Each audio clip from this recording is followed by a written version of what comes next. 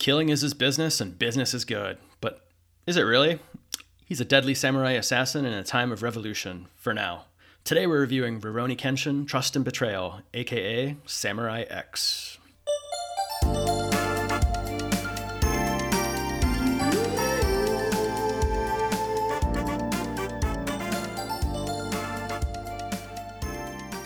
Hey everyone, welcome to Aging Otakus, the retro anime podcast. I'm Jorge, and I'm here with my partner Eric. And Eric, how are you doing today? I'm good, dude. How are you? Not bad. Feeling this Vegas heat. It's like the Super Mario Brothers 3 sun is like smashing into us and being kind of a jerk. Dude, I'm right there with you. Like my house, I told you earlier, my house is like 80 degrees right now with my AC just blaring. So it's not good. Not good at all. I haven't opened a curtain in like a week.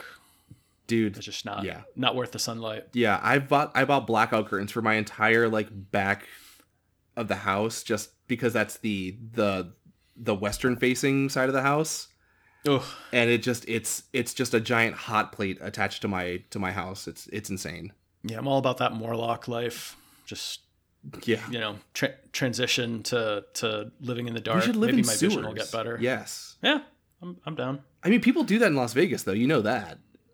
Yeah. It's one of the dark secrets of Vegas. Is that it was an interesting series of articles. I think there's like a book or two that came out a couple of years ago about that whole thing. And it's thing people don't know. Yeah. It's like a few miles from their vacation. Yeah, totally. Yeah, if listeners don't know, in Las Vegas, there's a whole underground subset of people that live like under Vegas, like in like our sewer systems, because homelessness is a huge problem here.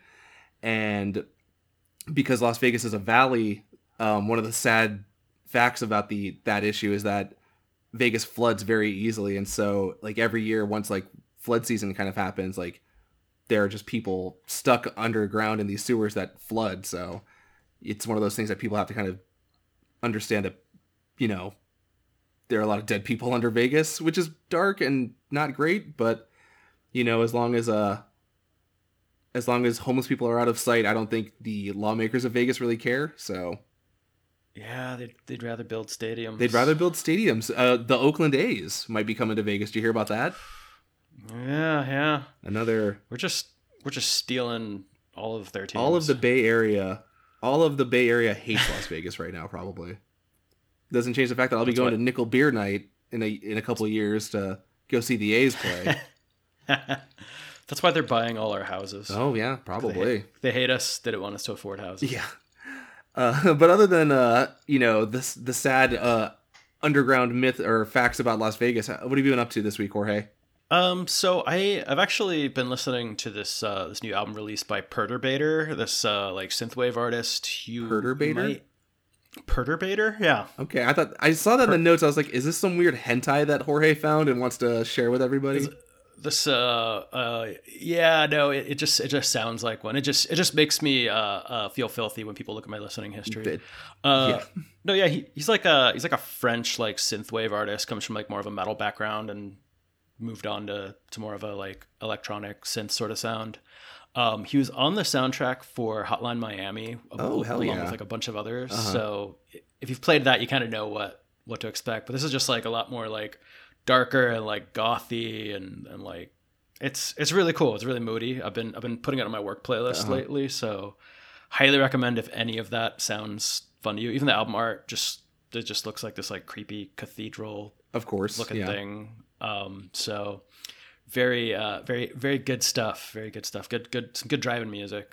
On there. I'd be into that. Yeah, no, I liked. Sure. I never played Hotline Miami. My old roommate used to be like obsessed with that, and so I would, we'd be in the living room and I'd watch him play it, and I'm like, this fucking, this soundtrack slaps. So. Oh, it's so good. I think everyone that touched that game had a phase where it was like all they thought or talked about easily. It's just one of those. It's just one of those things. Yeah, I'll definitely check that out. Yeah, no, I like that music a lot. It actually, I know that you and we talked a little bit on Twitter about Molchat Doma. Oh, yeah. So, Molchat... TikTok. Yeah, Molchat Doma is like a TikTok famous band, I guess. But they they have because they're kind of getting more distinction in the US because of TikTok, they have a collaborative playlist with Spotify called Molchat Doma's Guide to Eastern European Darkwave. Ooh. And it's this playlist fucking kicks ass. So I'll send you this right now, actually, because if you like Darkwave, like, you know, Cold Cave, bands like that, like, it's very, very much in that wheelhouse. I'm into all the words in that sentence. Yeah. No, here, I'll send it to you right now. But yeah, is that kind of what you've been getting into this week?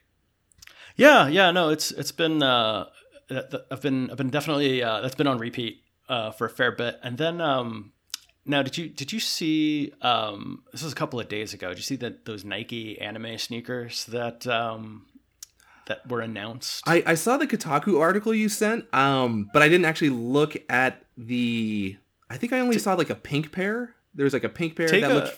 They were like Jordan 1 low tops, I think. Okay, so that is a different. There's a different.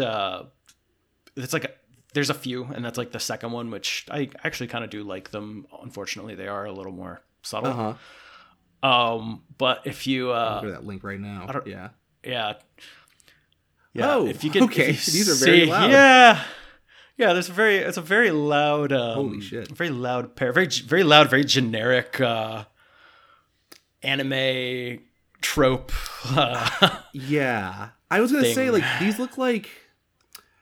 Do you remember in the late '90s, early 2000s when companies like Soap skate shoes and like, I guess like hookups also would like.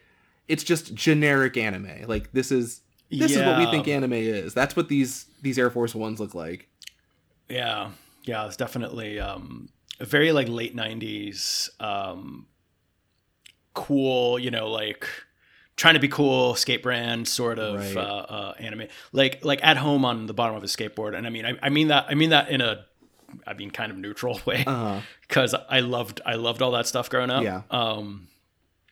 But yeah, the thing I think is neat about the pair, and we'll link to this stuff. But the first pair in question is apparently all the craziness on the outside detaches like if it was like like armor Velcro or yeah something. And then you get a much more basic like black sneaker underneath. Interesting. It's like that's detaching its armor or something. I kind of like the way I like the way I love like Air Force Ones, and like I kind of grew up as like I was like sort of I guess when you and I were younger, they were guys who would wear like the tall tees and like FUBU jerseys and stuff. I was kind of that kind of persuasion. And dude, I love Air Force Ones. So like these, honestly, without all that ugly gaudy stuff, like if it's just like a black solid pair of Air Force Ones with like hook and loop material, like that looks really sick. I like that a lot. But the actual pair actually looks pretty, like the beneath all the crazy multicolor anime, generic anime stuff, like looks pretty cool. But then it kind of loses its anime-ness. Yeah, of course. It's just a black pair of. Yeah, like, and further down in the article, this is the pair that I've seen before, and these look great. Like it's like a pink and white colorway, but the bottom has the sort of translucent outsole material, which I love, and then underneath is like an overlay or an underlay of like manga panels. Yeah, that one's cool. It reminds me of those. Do you remember those Chucks that had like a clear outsole with the and it would have like the star logo underneath and stuff? Like those were around for like a while. Like it kind of reminds me of that, but yeah, like with the anime, with the manga like influence on the inside. Yeah, I love the subtlety of that. It's not overtly throwing these shoes in your face and saying, "Hey, like I like anime."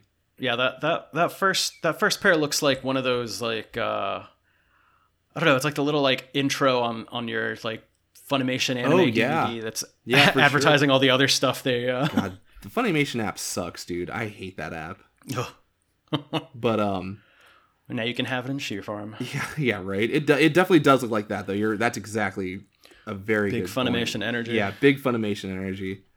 What I've been getting into is Jorge. There was a small fad in the throughout the 90s, I think, in general, it's a sport called inline skating. Have you ever heard of it?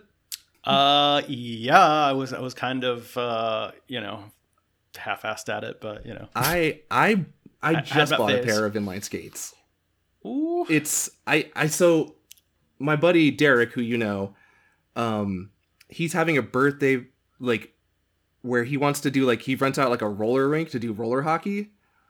And so I was like, well, I'm not going to go there and I'm not going to be made a fool of. So I bought a pair to kind of train with. And also just because I don't like running. And so when I want to do cardio, I think I want to do you know about the phenomenon known as hockey asses?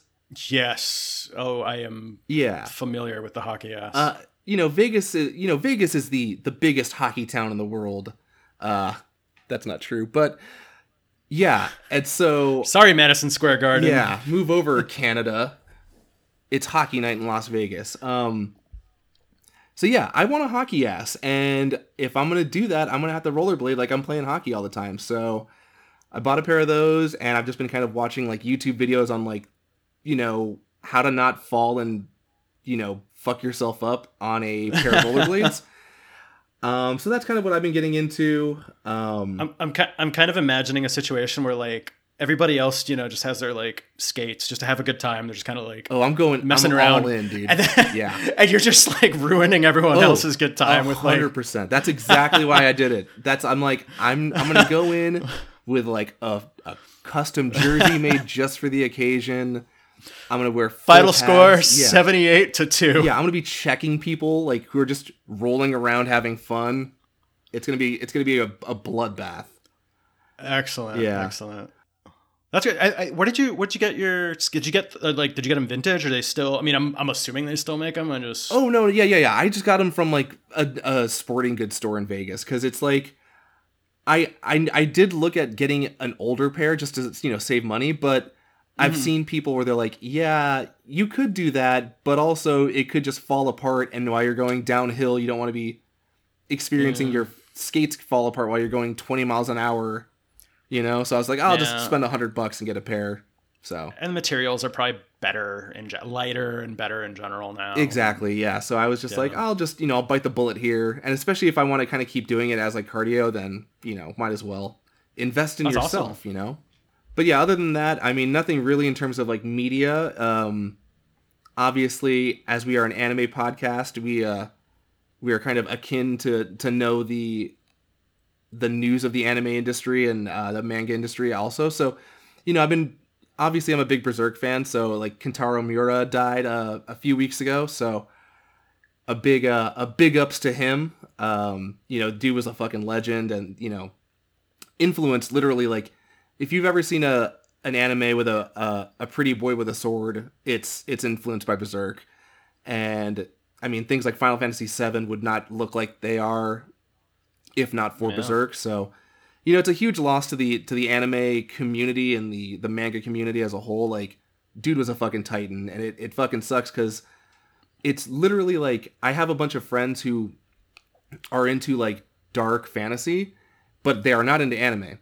And I was if you like dark fantasy, obviously George R.R. Martin or, The Blade itself, those kind of books, it's Berserk is pretty much that. It's high dark fantasy.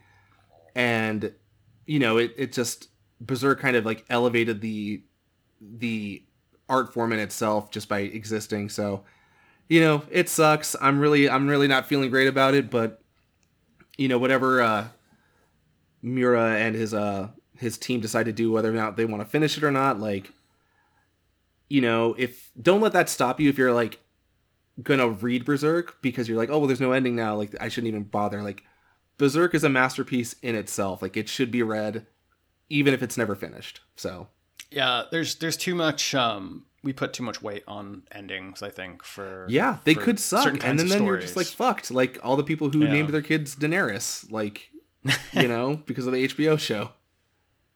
Yeah, no, I never. Berserk has always been on my list of that'll be one of the next things I read or watch, and I've unfortunately haven't gotten around to it, and now now I feel I have to, more so. But definitely, to your point, like his influence on not just, in Japanese pop culture, but in fantasy literature around the world it's felt like, yeah. Who else? Yeah. Like, can we, other than, like Tolkien or like, it's not going way back, going to like World War II, basically, like Dungeons and Dragons, going to the 80s, like. Yeah, I mean, I definitely would. I'd throw it up there with like a universe that is that deep is definitely up there with like things like Dark Tower series, Tolkien, Martin, things of that. Yeah, it's definitely like a fleshed out universe, and it's weird because like Berserk is also kind of funny at times too, but it's like for the most part it's very grimdark. But yeah, man, it's definitely one of those things where it's like you should read it if you're a fan of the genre at all, like just because of the impact that it's had on, its contemporaries. So yeah, we'll have to touch on it in the future on some Berserk work of some sort. I mean, I remember we could probably do those the Golden Age trilogy that came out in 2012. That's a good starting point for sure. Yeah, no, yeah. Yeah, I remember it was maybe early. Well, yeah, it had to have been early 2000s. There, it was a Dreamcast game, sort of the Berserk. Before I have that game. Yeah, it's great. It's not the game is not great, but right. But it was like before it even had much of like a foothold. It didn't have any. Yeah. Here, yeah, it was like, oh, there's like this game. It's like a big deal. It's this like property from Japan. Jesus. Yeah. No. It's I think when it came out, like Dark Horse had maybe just started bringing the manga to the US. Oh. And, it kind of sucks because Sword of the Berserk is not a good game, but, it's kind of responsible for being like the first piece of media that America kind of got of Berserk. So I feel like no anime game on the Dreamcast was like the best work. I mean, was there a good anime game? There has to be like not none in the West that I can think of. I mean, Gundam, Side Story was not good. Sword of the Berserk. Maybe I never played Lotus War, but I do remember that was a thing and a future review of ours. And maybe that was decent. Well, maybe when we do our research on that episode, we'll find out if it was worth playing or not. Now, would you consider an anime game just be anything that's kind of got anime influence? Because if that's the case, then you got games like Power Stone and like but then that's almost any Japanese developed game. The JoJo fighting game that Capcom made, that's a good touche. Yeah. That game kicks ass. Source of our beloved Zawarudo. Yeah, that's true. Yeah. Meme. Yeah. Yeah. No, I mean, it sucks. To end this off, that sucks that he died. The Dreamcast kicks ass, and anime games are very hit and miss. They're a land of contrast. Yeah, very deep, and they've got layers. They're like onions. All right, so today we're going to be looking at the first two of 4 episodes of Rurouni Kenshin: Trust and Betrayal, which was adapted, or it was renamed here in much of the West to Samurai X. Which is the title I knew it as for a while. I'm assuming you did as well, because it had a pretty big media buy of some sort. I remember seeing that all over the place. And so, like, as for a little bit of background on the franchise, so like Rurouni Kenshin, the manga started its first arc in 1994. It was written by Nobuhiro Watsuki, written and drawn by him, and we're just gonna sidebar here, and I'd say this guy sucks. As a human being, we're kind of forcing a little bit of the like art versus the artist separation. I mean, with a situation like this, I think we have to address the elephant in the room like right away. We have to draw our lines and address the elephant in the room. But so for a little bit of background on what his deal is, so he was best known for Rurouni Kenshin. Also mentored a lot of other manga artists, apparently was a big influence on like on. I'm blanking on the name right now, but the creator of One Piece. Oda? What's his name? Something Oda, I think. Oda, yeah. That sounds right. In 2017, I want to say, he had a pretty major fall from grace, essentially getting charged with possession of child pornography. And a lot of it. The system being what it is and whatnot, he's fined, and it's kind of a slap on the wrist for someone of his stature and means, I'm sure. Dude, it was like $1,800. That's what the fine was for having like a ton of child porn. It was, yeah. And so he was fined this. Arguably, it was an even bigger punishment, or a bigger, I don't know. It was a bigger thing that his the work that he was doing on the series was delayed for a time in Japan, and it was actually outright canceled in the West. The most recent news that I saw, they never finished translating this particular arc, Viz Media. But even then, we just had to put that out there. This is a really big, influential, formative art, but the artist, it's got to be put out there that the artist is not a good or decent human being. Which is why you don't go out and buy Rurouni Kenshin DVDs, I don't think, or put money in that pocket.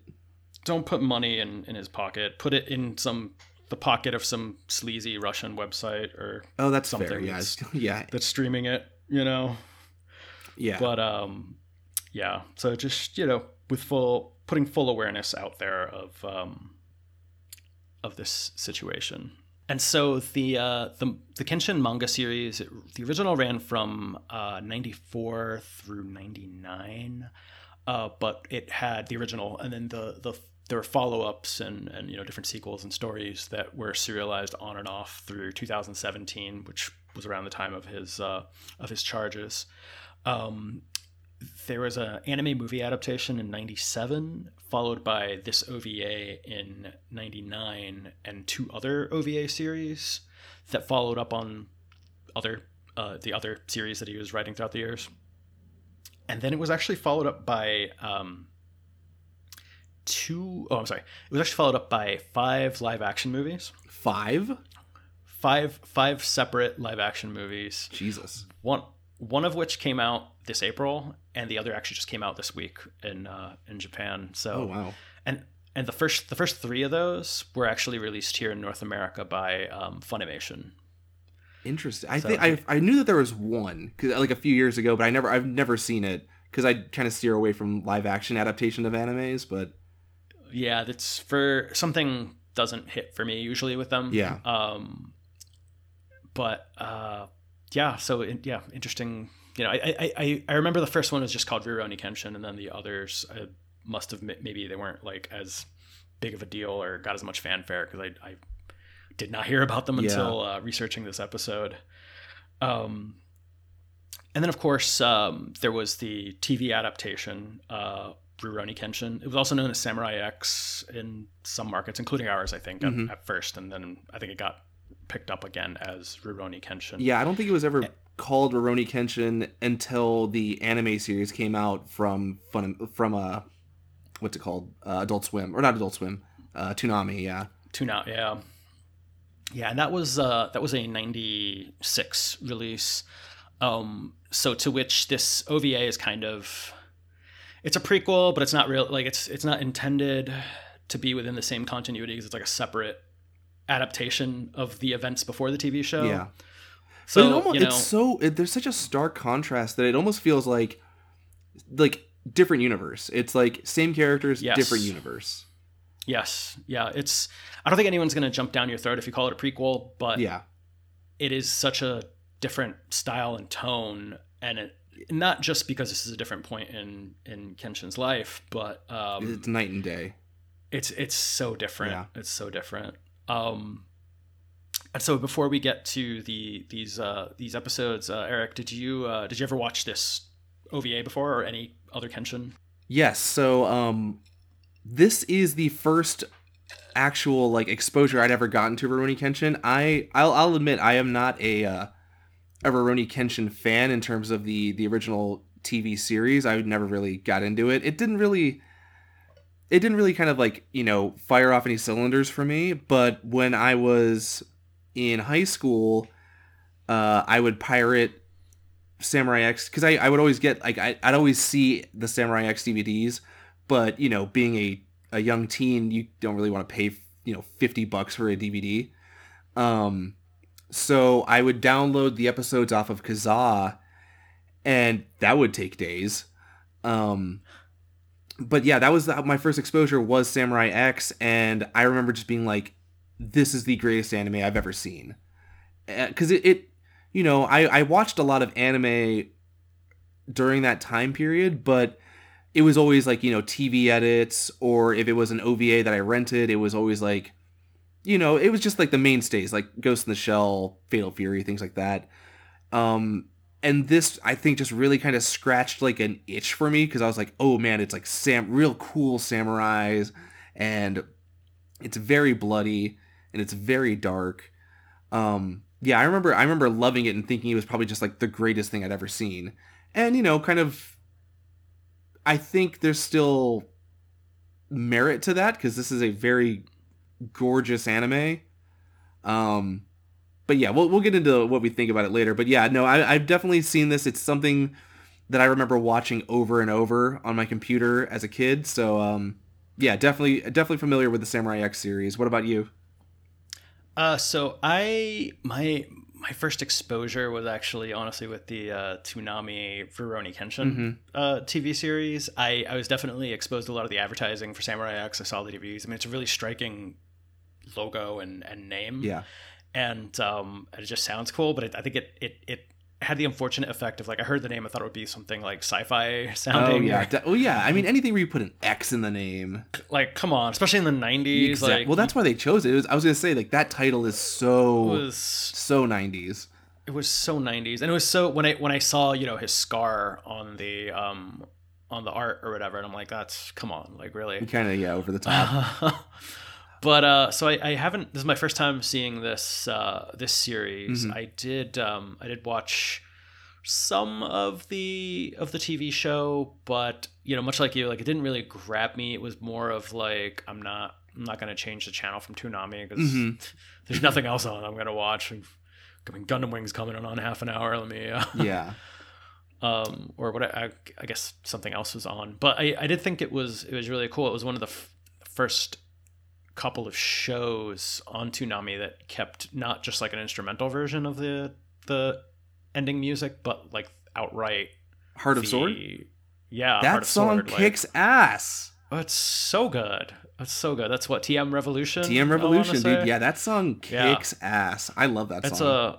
It was yeah. That's a banger. That is a anime playlist CDR banger from that era. Yeah. So that always stood out to me. I'm like, well, this is definitely, like, times are changing here. They're not just putting a little, like, instrumental at the end or like a weird thing. Oh, wait. Speaking of which, the anime show, Sanosuke is a guts type. He's got that giant sword. Hey. He's got it looks like the Dragon Slayer. It's another influence there.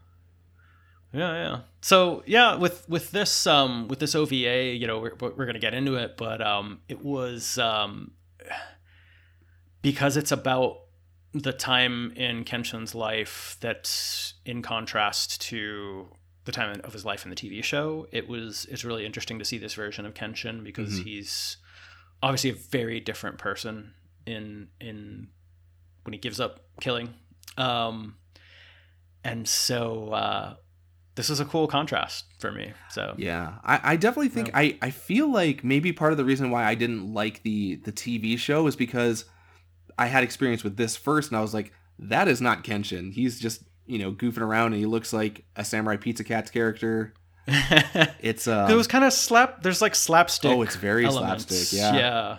So yeah, I don't know. I never. Maybe we can go back and visit it in a future episode, but like, I don't think I really ever gave it a chance. So yeah.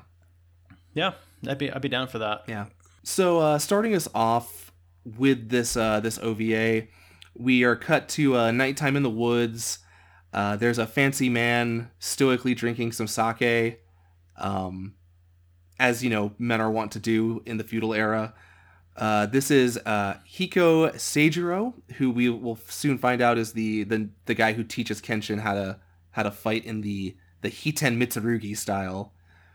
But he starts us off with a monologue about the moon peering down on a diseased world, because folks, if you've never seen this before, the feudal era is dark, and this is a very grim, dark start of this anime. He's like the Rorschach of of like Tokugawa era Japan. Yeah. He's like, yeah, you're not locked in here with me. Or wait, you are locked in here with me. I'm not locked in here with you. Yeah. I really butchered that. Kyoto's afraid of me. Yeah. And I'll say no. There's a young boy with his family, or we assume is his family, and he's got auburn hair, so you kind of already know that that's a young Kenshin. It's very nihilistic. There's a lot of just life is not worth a lot in this world, and everyone seems to know that. It sucks. You live fast, you die young. Yeah, dude. It's so this convoy of people is kind of beset upon by a bunch of I assume to be bandits or maybe warlords, and as people are just being gruesomely killed, in any manner, they're not beating around the bush with the violence here. It's people getting stabbed in the throat with swords, all sorts of stuff. Kenshin is defending the people that he's with. He's a little boy, but he's holding a sword. The bandits are kind of closing in on him. His mother, or who you assume to be his mother, kind of grabs him and says, like, no, you have to live, Shinta, you must live and survive to, kind of honor those who did not live. You can't give up. So soon she is killed right in front of him. But before Shinta is killed himself, he is seen by Hiko, and he sort of quickly makes this guy does some like Metal Gear Solid or Metal Gear Rising revenge and shit to these bandits. Yeah. Like, he's doing one swipe with his sword, but it cuts the dude in half like 4 times. And he rescues Shinta. Some really good like sword swinging, like trigonometry sort of stuff. But he kind of gives some wisdom to Shinta, and he's just like, hey, you're lucky that I kind of, ran into you. You're welcome for your life. And, he kind of reinforces what the woman was saying, where it's just like, you have to live. And he kind of just like leaves Shinta. He doesn't kind of decide to train him at this point until he's like walking through the woods later, and he sees that Kenshin has like buried everybody, including the bandits that like killed his quote unquote family. And you find out that the people that he was with weren't actually his family at all. They were a bunch of slavers, and they had kind of captured him to sell him into slavery later. But he did say that, like, even though I didn't really know him for very long, they were kind to me. I wish I could kind of give them a proper burial. And then Hiko, he kind of is taken aback by this sort of act of innocence, I guess, and pours his sake on the gravestones of the women that were protecting Kenshin. And at this point, he decides he's going to train him, and he changes his name from Shinta to Kenshin, because he feels like Shinta is like a child's name, and that, if he's going to be the greatest swordsman, he needs a name kind of fitting for that title. Yeah, I mean, that's a pretty strong introduction to these characters. I think it's pretty fast and brutal, and like, yeah, I knowing already what like I know about Kenshin from the TV series, like this fills out so much. Yeah. Like, and I like so the way much. That they actually do that in this anime too. It's a lot of like, it's just jumping back and forth. Like it's, a lot of like in media res stuff, and then, figuring out like why these things happen. So yeah, and you know we'll approach these as we go, but like the flashbacks, I never feel like it's too much. Yeah, no. Well, this is a very well. Yeah, like this is a very I don't know. It's a very subdued anime. Like there's not a lot of acting. It's like it's a lot of very it almost feels like a play because it's just like everybody is treating everything like it's the most important thing in the world, but it's all very like I don't know how to describe it. It's very like I guess subdued is the best way to describe it. It's like they are very poetic in the things they say, and then they'll just say like 2 or 3 lines, and then that's it. I was just going to compare it kind of to like Batman Begins, but with more conversations than action sequences. A lot of the flashback. I mean, we'll get to it as we get to it. Okay. But, it's a thus far it's a really cool, really good format. It's like it's like a if stoicism was a genre, which I think it is very much that. Yeah.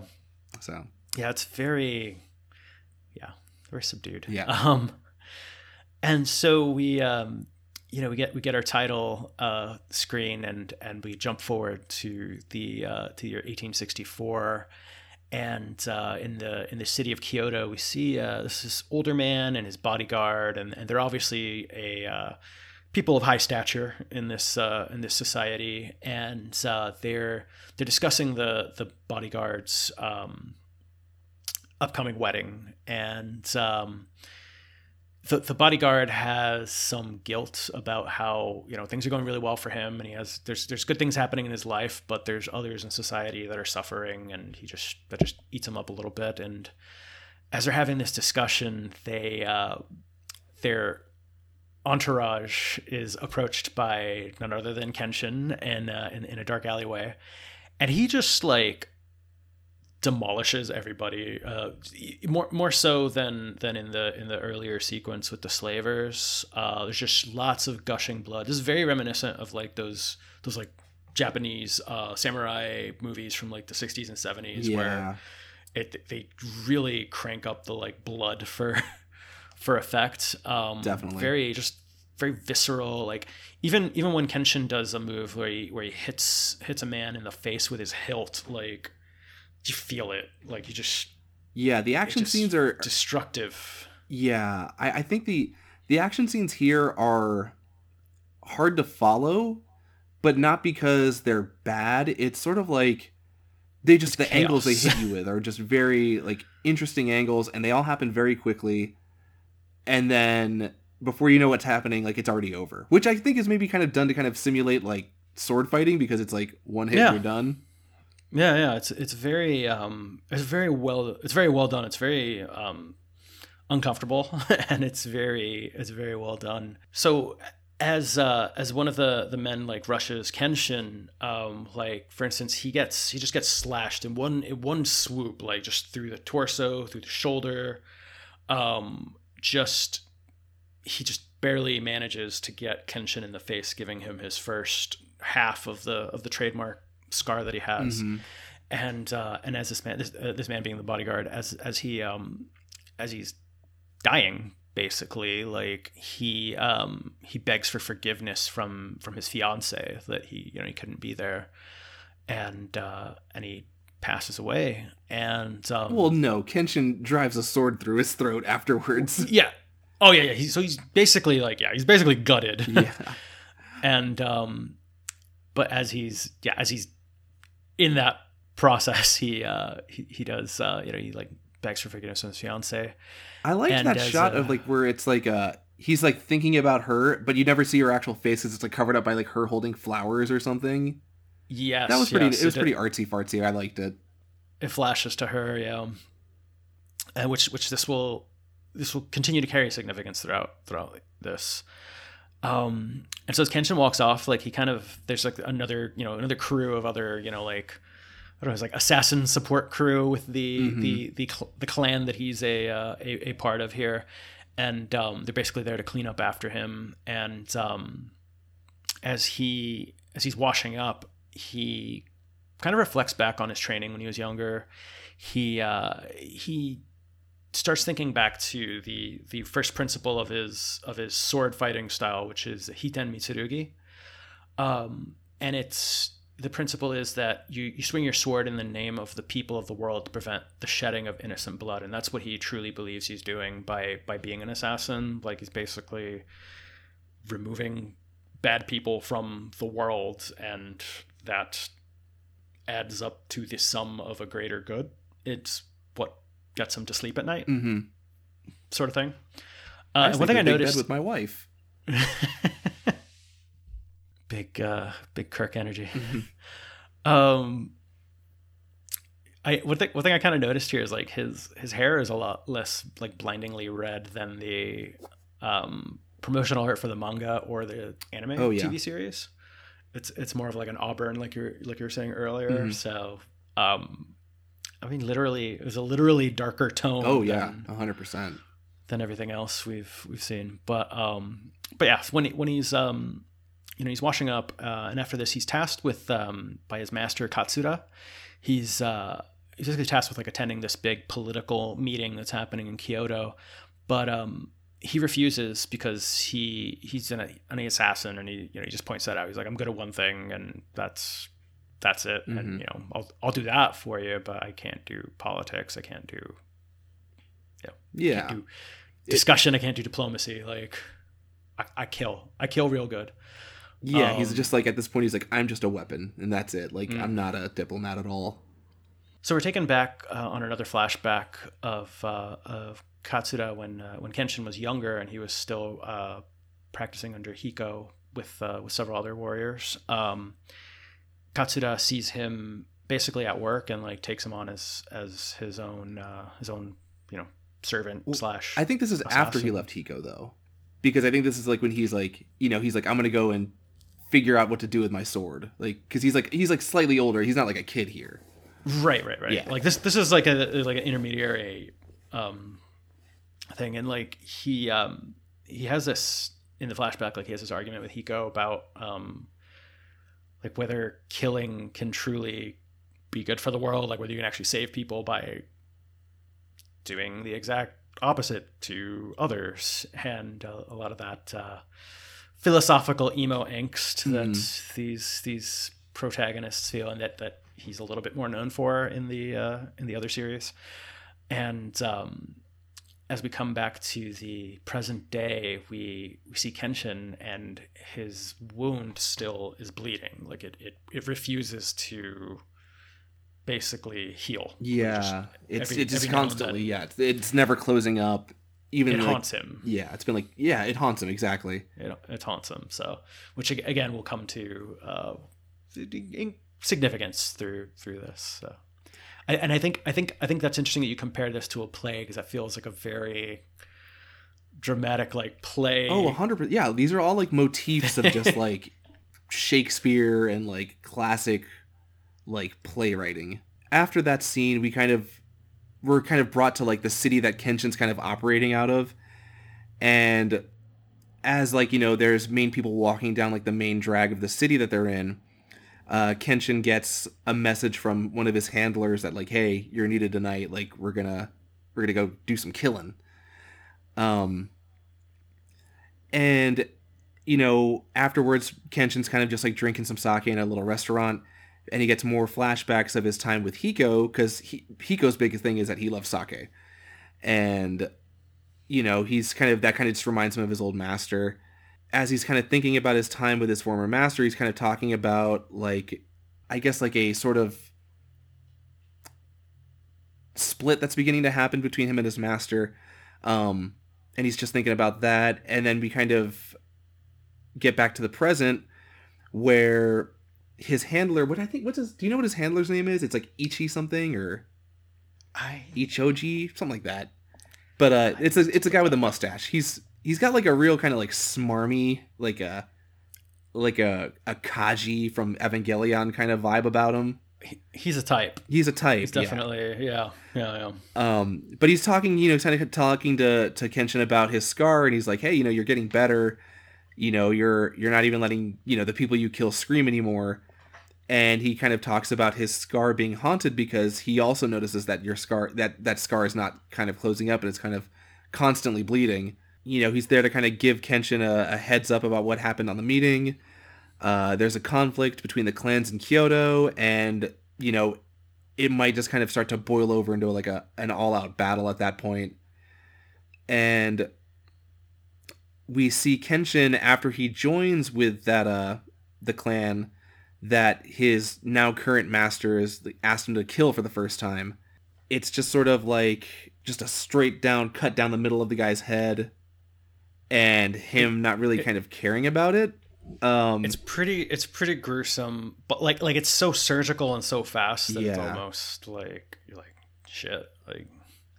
Yeah, and you know what Samurai X is? It's about child soldiers, because that's kind of what he is. Yeah. You know, because he's like, I think when he starts this as the Batosai, he's probably like 14. Like, he's like young. Yeah. So when he's got to be early 20s in the present of this OVA. You think so? Yeah. I think he's probably in his early 20s, and he looks younger in this significantly younger in this first assassination. Yeah, and well, that's the whole thing too, is that like that's one of the whole themes that we'll kind of touch on later, is that like he still has like this top toy that he plays with, because like he's still like a kid mentally. Like he's like, yeah, but you know, it's just sort of disconnecting himself from the work that he does. But yeah, like the guy that he's working with on this first kill is like, hey, that's, you know, you're not freaking out about it. Like, that's good that you just killed this guy without remorse. And he's like, yeah, it's fine. You know, just kind of what I do. And it was, I thought the expression he had on his face was really, was kind of this perfect, ambiguous face of whether this is like the worst experience of his life, or whether he's just like a blank slate machine. Like they nailed that. Yeah, they really nailed, like this is one of those like Mona Lisa smile.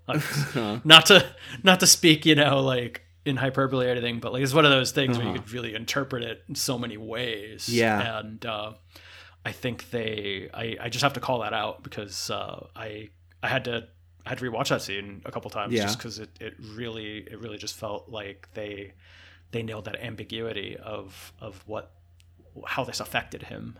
That's a good point. Yeah, and that yeah, you're right. I definitely took it as like the blank slate, but you know, they even talk about it later in this, that it's like, yeah, he's sort of kind of suppressing these horrors that he's kind of exposing himself to. But we also get a scene of Katsura and like what seems to be like his sort of number two, but like they're like helping each other get higher up. And so it's this guy that sort of like, it's kind of clear that he's got tuberculosis or he's sick for something. Mm-hmm. And he's talking to Katsura, who's like the head of this clan that Kenshin's working for. And he wants Katsura to, you know, rise up, but not have to worry about fighting with your sword, kind of like fight with diplomacy. And so that's the only condition that he kind of gives Kenshin to Katsura with, because at the time, I believe like Kenshin was still working for him as like part of his assassination squad, and they kind of give Kenshin to Katsura, which is where he finds himself now. But Katsura's talking about Kenshin, and you know how he's worried about how, you know, Kenshin, even though he's been working with them for a while, he's not really letting the job kind of change him. Which they're just like, oh, that's good then, right? And it's like, no, it's not good. He's kind of bottling everything up, and then eventually it's going to devour him once it kind of, you know, he can't suppress it any longer. When it's just too much. Yeah, it's too much. And as we kind of see Kenshin walking home, he's attacked by an assassin with a couple of swords and a chain. It's a really quick fight, but the guy gets Kenshin like tied up in this chain. And Kenshin does this really cool thing where he kind of, even as the guy's kind of just jumping at him as he's tied up, he kind of grabs a sword and then does like he cuts the guy like right down the middle, like from, you know. As he's like falling toward him. Yeah. Which was really he kind of just drives his blade into this guy and just splits him in half. And it's you know when you're playing a fighting game and it reads all the buttons you press, and it fucking kicks your ass because you're like trying to jump in and kick or whatever, and it knows what you're doing, and it's just like, yes, yeah, Kenshin basically did that. Like he just Kenshin's got the difficulty placed all the way up, and it's just reading his inputs.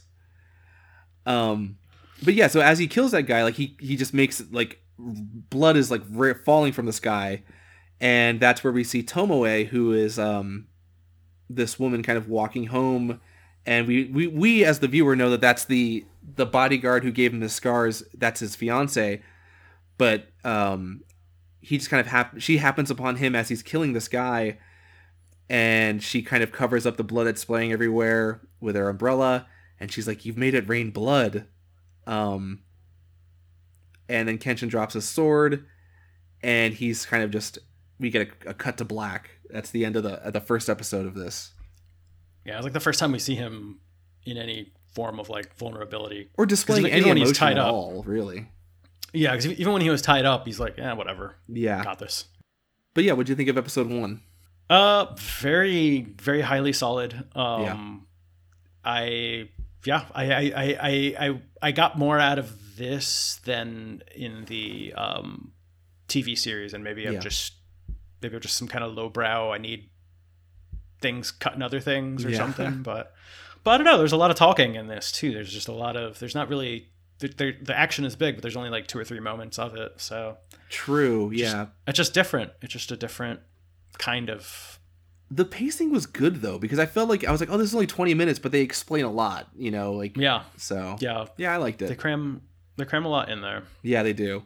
Do you want to move on to episode 2? Let's do it. All right. So we open our second episode with Kenshin just kind of recovering from this moment, and he's asking himself in his like internal voice, his internal monologue, he's like, she saw me, she knows, should I kill her? He's kind of like, it's a first moment of like doubt or panic we've seen with him as an adult. I mean, yeah, and it's also because it's like he's like, his whole thing is like, I have to kill people to save people, but now he's like, oh, should I just kill this innocent person who just innocently happened upon me? Like, you know, am I really a good guy at this point now?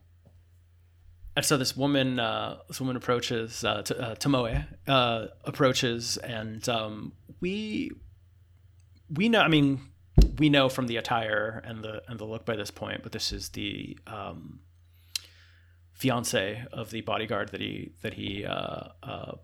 killed earlier in the beginning of the first episode, and so she approaches to help Kenshin because she thinks that he's in need of aid.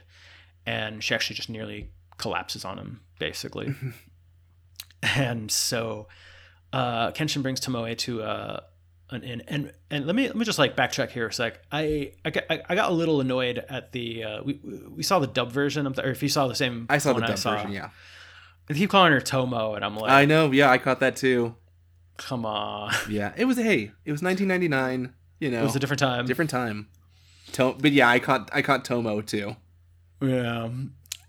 So Kenshin brings Tomoe to an inn in the city, and at first they're refused because this is a respectable establishment. It's not a it's not a whorehouse or a brothel or anything like that available in the era, and but the innkeeper realizes that this isn't what she assumed it was, because Tomoe smells too nice. Like she picks up on the class a little distinction bit here. Yeah.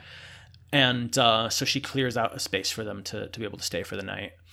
And as Kenshin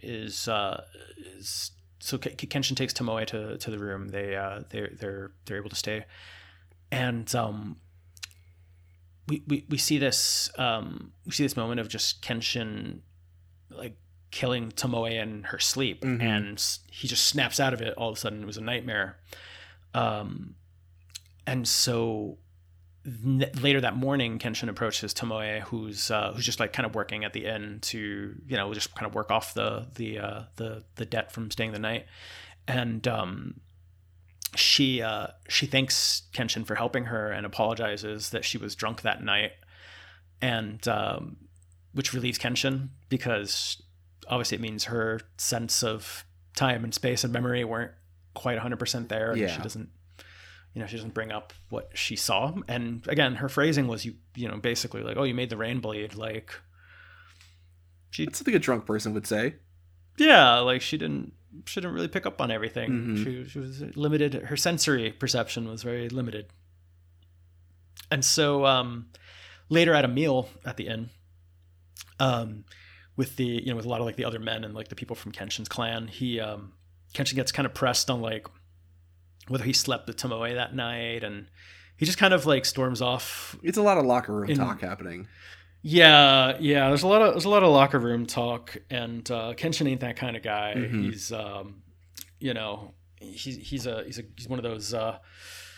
He's a social justice samurai, and he just kind of storms off rather than entertain that kind of filth. But he scares everybody in the room when you because it's obvious that he's like the most skilled swordsman there. Oh, it's great. It's great. He's like, he's storming out. I mean, it's obviously because he's uncomfortable, but I mean, also because he's like, this is inappropriate. Yeah. But his discomfort makes every other, all those like powerful men in that room like wince when he stands up and storms off. Like it's great. Yeah. And so he goes off to talk to Tomoe about like she's going home or what, and she reveals that she doesn't really have a family. She doesn't have anyone really like left, so it's just her. And Kenshin also returns like the small blade that she was carrying that he found on her person when they were spending the night. Throughout this, like, Kenshin continues kind of like defending her honor and her reputation among the other men in this group, and they also grill him about like what even happened that night. Like, what the hell? Like, aren't you like friggin' amazing? Like, and this guy got the jump on you. Mm-hmm. And they do have a little bit of intel on it though, and they find that it's a ninja from a rival clan, and which leads Kenshin to the conclusion that there's probably like a traitor, because there's no way that like his identity should be known. There's no way that his movement should have been known. There's a leak somewhere inside. There's a snitch, and that's how the ninja got the jump on him. So Katsura says that he'll investigate the matter, and then he just kind of like makes his comment about how like spring is ending, and like that's the thing too. That's why it's very like, this is very play like, because it's just like, I'm going to talk about a ninja that's trying to kill you, but also, the cherry blossoms are in full bloom right now. So yeah, very it just feels very very play like, very there has to be some art that's being like mimicked or referenced here. Yeah, definitely. It's very like, art for I don't want to say art for the sake of art, but it's very like, this is a highbrow script, I'd say, compared to the anime at least. But then because they talked about the investigation of the the rival ninja clan, they are talking about Tomoe's origin, because it's not often that you'd find a girl who's educated but has no real like ties anywhere. So they're kind of discussing like where she might be from, like what are the ways that, is she a spy, things like that. Katsura gets a warning letter about the rival clan, and they talk about Takasugi, who is his buddy who's trying to like help him rise in power. His health is waning because, as we talked about before, he looks like he's got some type of sickness, like, what's it called? What doctor? TB, tuberculosis. Yeah, he's got tuberculosis. So, as we're kind of talking about Katsura and his buddy, we see the victim of an assassination, and they're kind of like, it's the Shinsengumi who you see.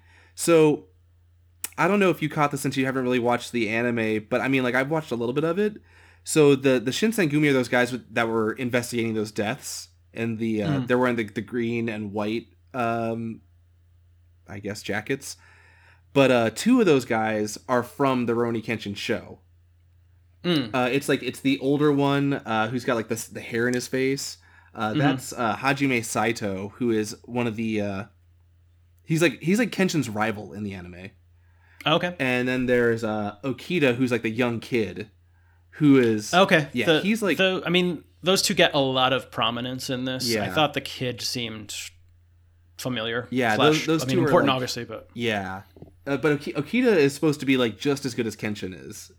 So we kind of see it like a little bit later in the episode, but yeah, they're looking at the victims of these people that Kenshin killed. They're like, whoever this is like a demon in human form, because they're talking about how like the cuts are just right through the bone, like it's they're all clean, and it's like surgically gruesome. It's not. Yeah. It's not the kind of gruesome where you're like, oh, it's just like gross and like like no, it's like this was like efficient. Yeah, there's skill here.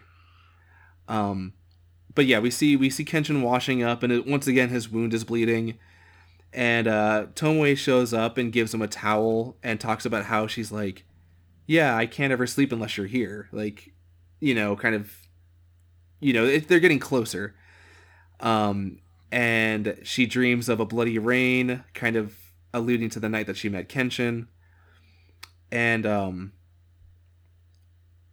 at the meeting of Kenshin's clan, they're all kind of, because they've been attacked and they know that like someone's trying to kill Kenshin, they're like, well, what are we gonna do? Like, we need to figure out, and we need to mobilize.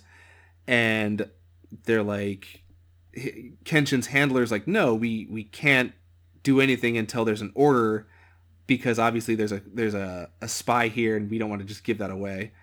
And the innkeeper that's kind of housing Tomoe and Kenshin, she kind of mentions that Tomoe is like a flower that stands out on a cloudy day more than a sunshine day or a sunny day.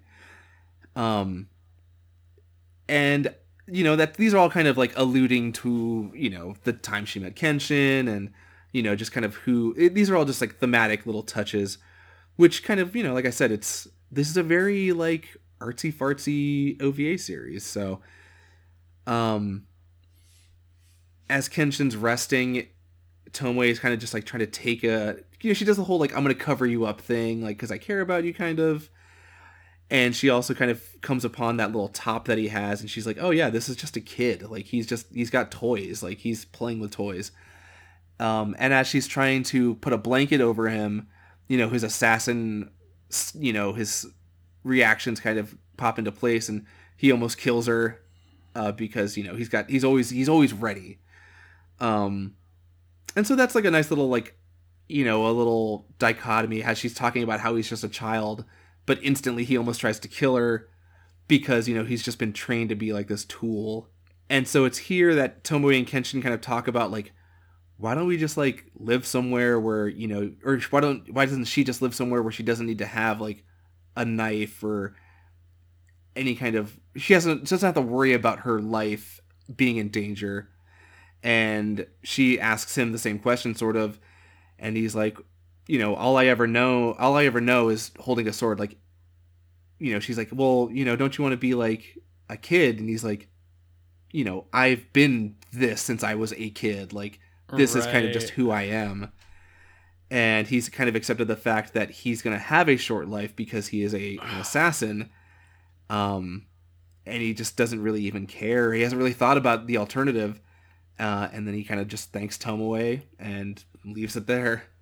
It's so brutal. It's very brutal. It's so sad. Yeah. Yeah, no, he that from him like almost killing her for while she's trying to like comfort him, mm-hmm. basically to that conversation, to just that statement about how he's like accepted he's not gonna live very long. Like that's oof. All right. It's deep. So Katsura visits Tomoe, and they discuss Takasugi and how like his consort is his sheath, basically. Like she shields him from his inner demons and keeps him grounded and human, and is there as like a support mm-hmm. For him. And Katsura asks Tomoe to basically like if she can be this for Kenshin. So meanwhile the rival clan, the Shinsengumi, they're talking about the upcoming Gion Festival, which is just like a big cultural event that is in Kyoto. And it'll fill the city with visitors from all around, and it'll make it kind of like a prime time to really like disturb the peace and ruffle some feathers and cause a little bit of like chaos so they can make their move politically. And Kenshin's clan gets word of this, and they based on this intelligence, like they decide, hey, we've got to like clear out our loved ones, we've got to clear people out of Kyoto, like we can't let them strike at us, and we can't be vulnerable during this time. And however, back at the inn, Tomoe asks Kenshin if he wants to go with her to the festival. So, you get a little festival episode. And so, as the Shinsengumi are planning their operation, in the lurking in the shadows, Tomoe and Kenshin go to like a tavern at the in the city, and they share some sake, and they're just kind of like talking, and they're both being a little more like vulnerable with each other, which is nice. Like she shares how like she doesn't really drink anymore to be able to feel like content. Like she doesn't really enjoy drinking the same way that she used to, because it isn't a crutch anymore. She doesn't need that. She's come a long way. And they talk about how it's as if Kenshin's scar has healed. Like it's not bleeding anymore. And Tomoe kind of like wonders aloud what the last thing that his victims see must be.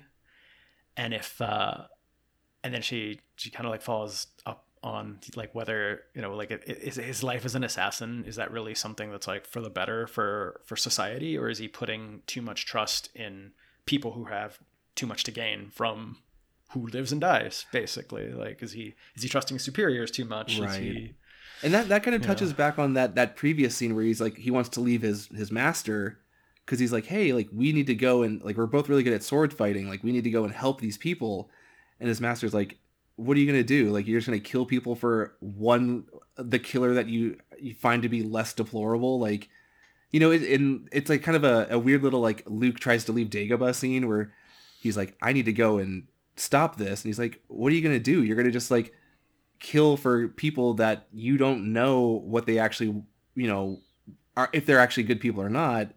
And they're all really kind of just warlords. So it's like, what are you really planning on doing? And this, I feel like, is just like him kind of realizing that moment. He's like, oh yeah, like I just kill people, and I tell them like, I don't want to know who I'm killing or why. Just tell me to kill somebody and I'll do it.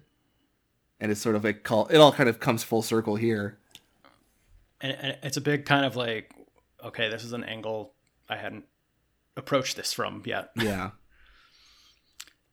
And so we learned that the Shinsengumi, they're planning to actually burn down Kyoto and move the government elsewhere in order to control it. Basically move the shogun, or the to say the emperor. So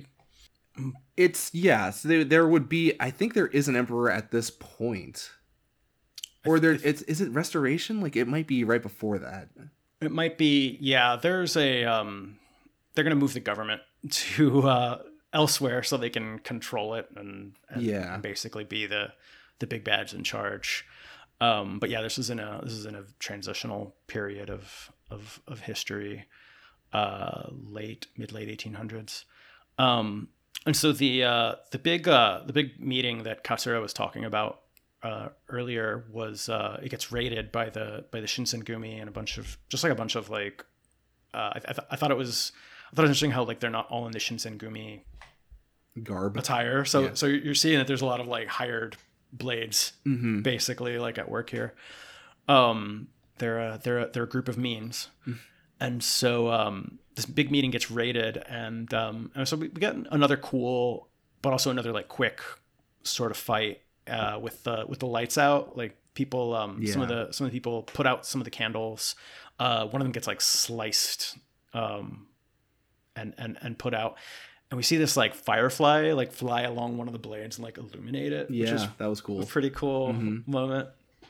So this massive battle just ensues, and Kenshin approaches from, you know, he's still with Tomoe, and they start heading that way, and so they're intercepted by several samurai. But he tells Tomoe to kind of like run and hide, and she's determined to stay with him as his sheath, and like she's willing to like be a part of this part of his life and like actually see him kill. Like she's willing to like be there and like be his support.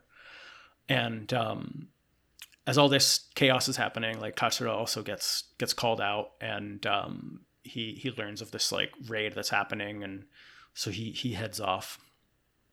And so Kenshin and Tomoe, they you know, having just like freshly defeated those samurai, they run off and hide. And however, as they like narrowly dodge another like patrol of Shinsengumi men, like one of them kind of catches a whiff of her perfume, which had been mentioned earlier. Yeah, numerous times. They're like, this, she smells like white plums. Yes. And it was like kind of like the like class signifier for her and all that. And so this guy is like, I smell white plum, but you know, this heat will be the death of them because it'll expose them. They're gonna literally sniff her out. Mm-hmm. And so they manage to like rendezvous with Katsura as they're fleeing, and he says that they better go, just like get out of Kyoto, live in hiding. Like, you're a husband and wife now.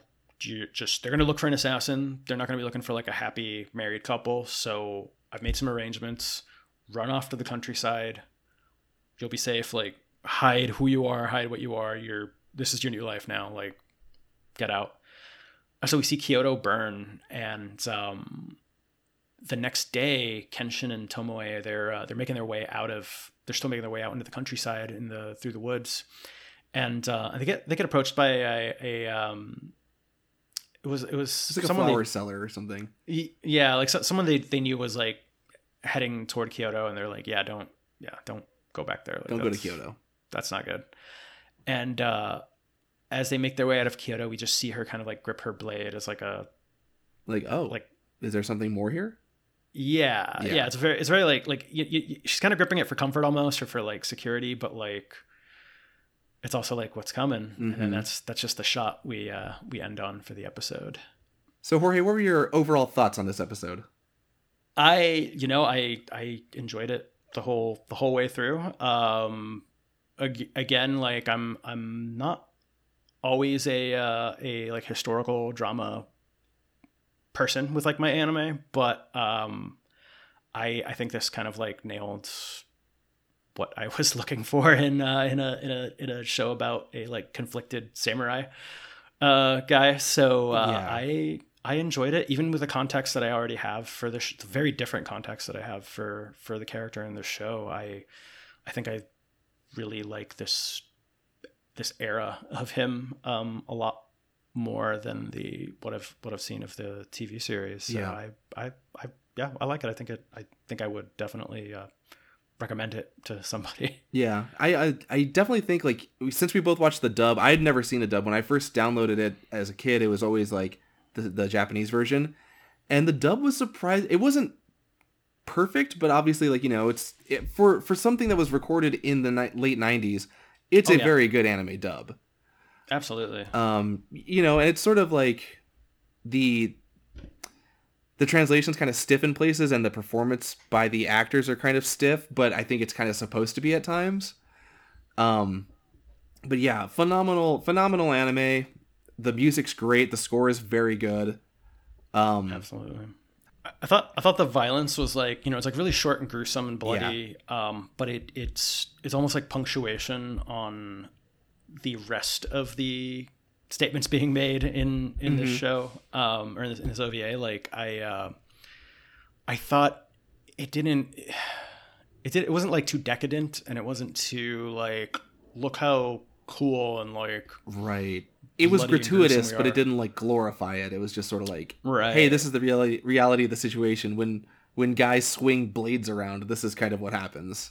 Right. Like, we get the like gushing blood off someone's body, but it would cut away really fast. Yeah. But you'd have time to digest, like, this is messed up. Yeah. Like, this is not. Kenshin is wants to be a good guy, but he might not be. The circumstances of your situation, yeah. Yeah. So yeah, obviously, I think since I'd first seen this, 15 plus years ago, definitely held up. I would 100% recommend this to anybody who likes, if you like any kind of like period anime, or you just want to watch a cool samurai anime, it's definitely up there as one of the best samurai anime, I think. This would be a good contrast to one of our earliest episodes in Ninja Scroll. I would say, like in terms of style and thesis statements. Because it's grounded. It's like, obviously there's like the mythical like magic aspect of Ninja Scroll, but like this is all like, I mean, I think certain characters in this are actual historical characters. Yes. So, and Kenshin is based on one of like 4 famous Japanese assassins from the era, like samurai. Yeah. Guys from the era. So there's not like grounded. huge rock monsters running around. It's poison ninjas. Yeah.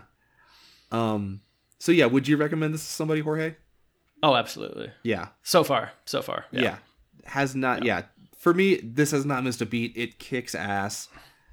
And it's like, I shouldn't say it kicks ass, because it's like, it's not a high octane anime at all. It's very much just it's a good drama almost. Yes. Yeah. I never like stood up and was like, oh snap or whatever, but I want to know what happens. I want to keep watching, and I want to know how where everyone ends up, because everybody is very engaging and interesting, and yeah.